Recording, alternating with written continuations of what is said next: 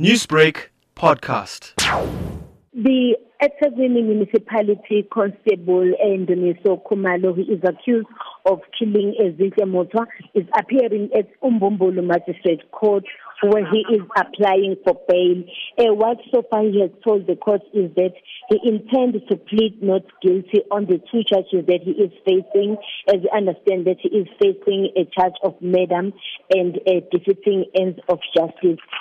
What he decided to do is to get on the dock and testify as he is now applying for the bail.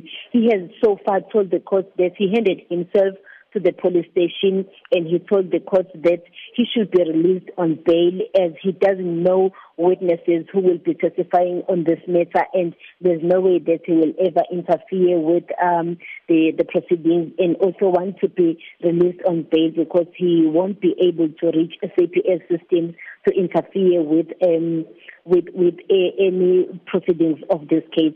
As we are coming to us right now, the court is packed with the family members with the Motwa family members and also the Khumalo family members, as well as members of the IFP who have come to this court to support the Motwa family. Fanele, considering this information, what can we now expect going forward in his appearance?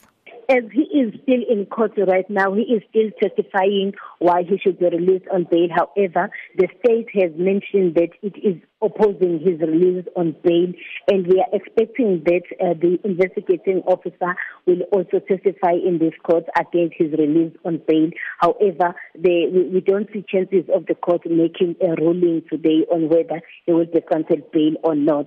However, what we can also tell you is that there was a twist of events today, because we were expecting that he was going to appear in court on the 7th of February, where the court was expected to hear the ruling of the Director of the National Prosecutions on whether the matter will be moved to the High Court. However, this happened after on his last appearance, he decided that he wanted to abandon his bail application. However, he decided otherwise and decided that now he is going to apply for bail.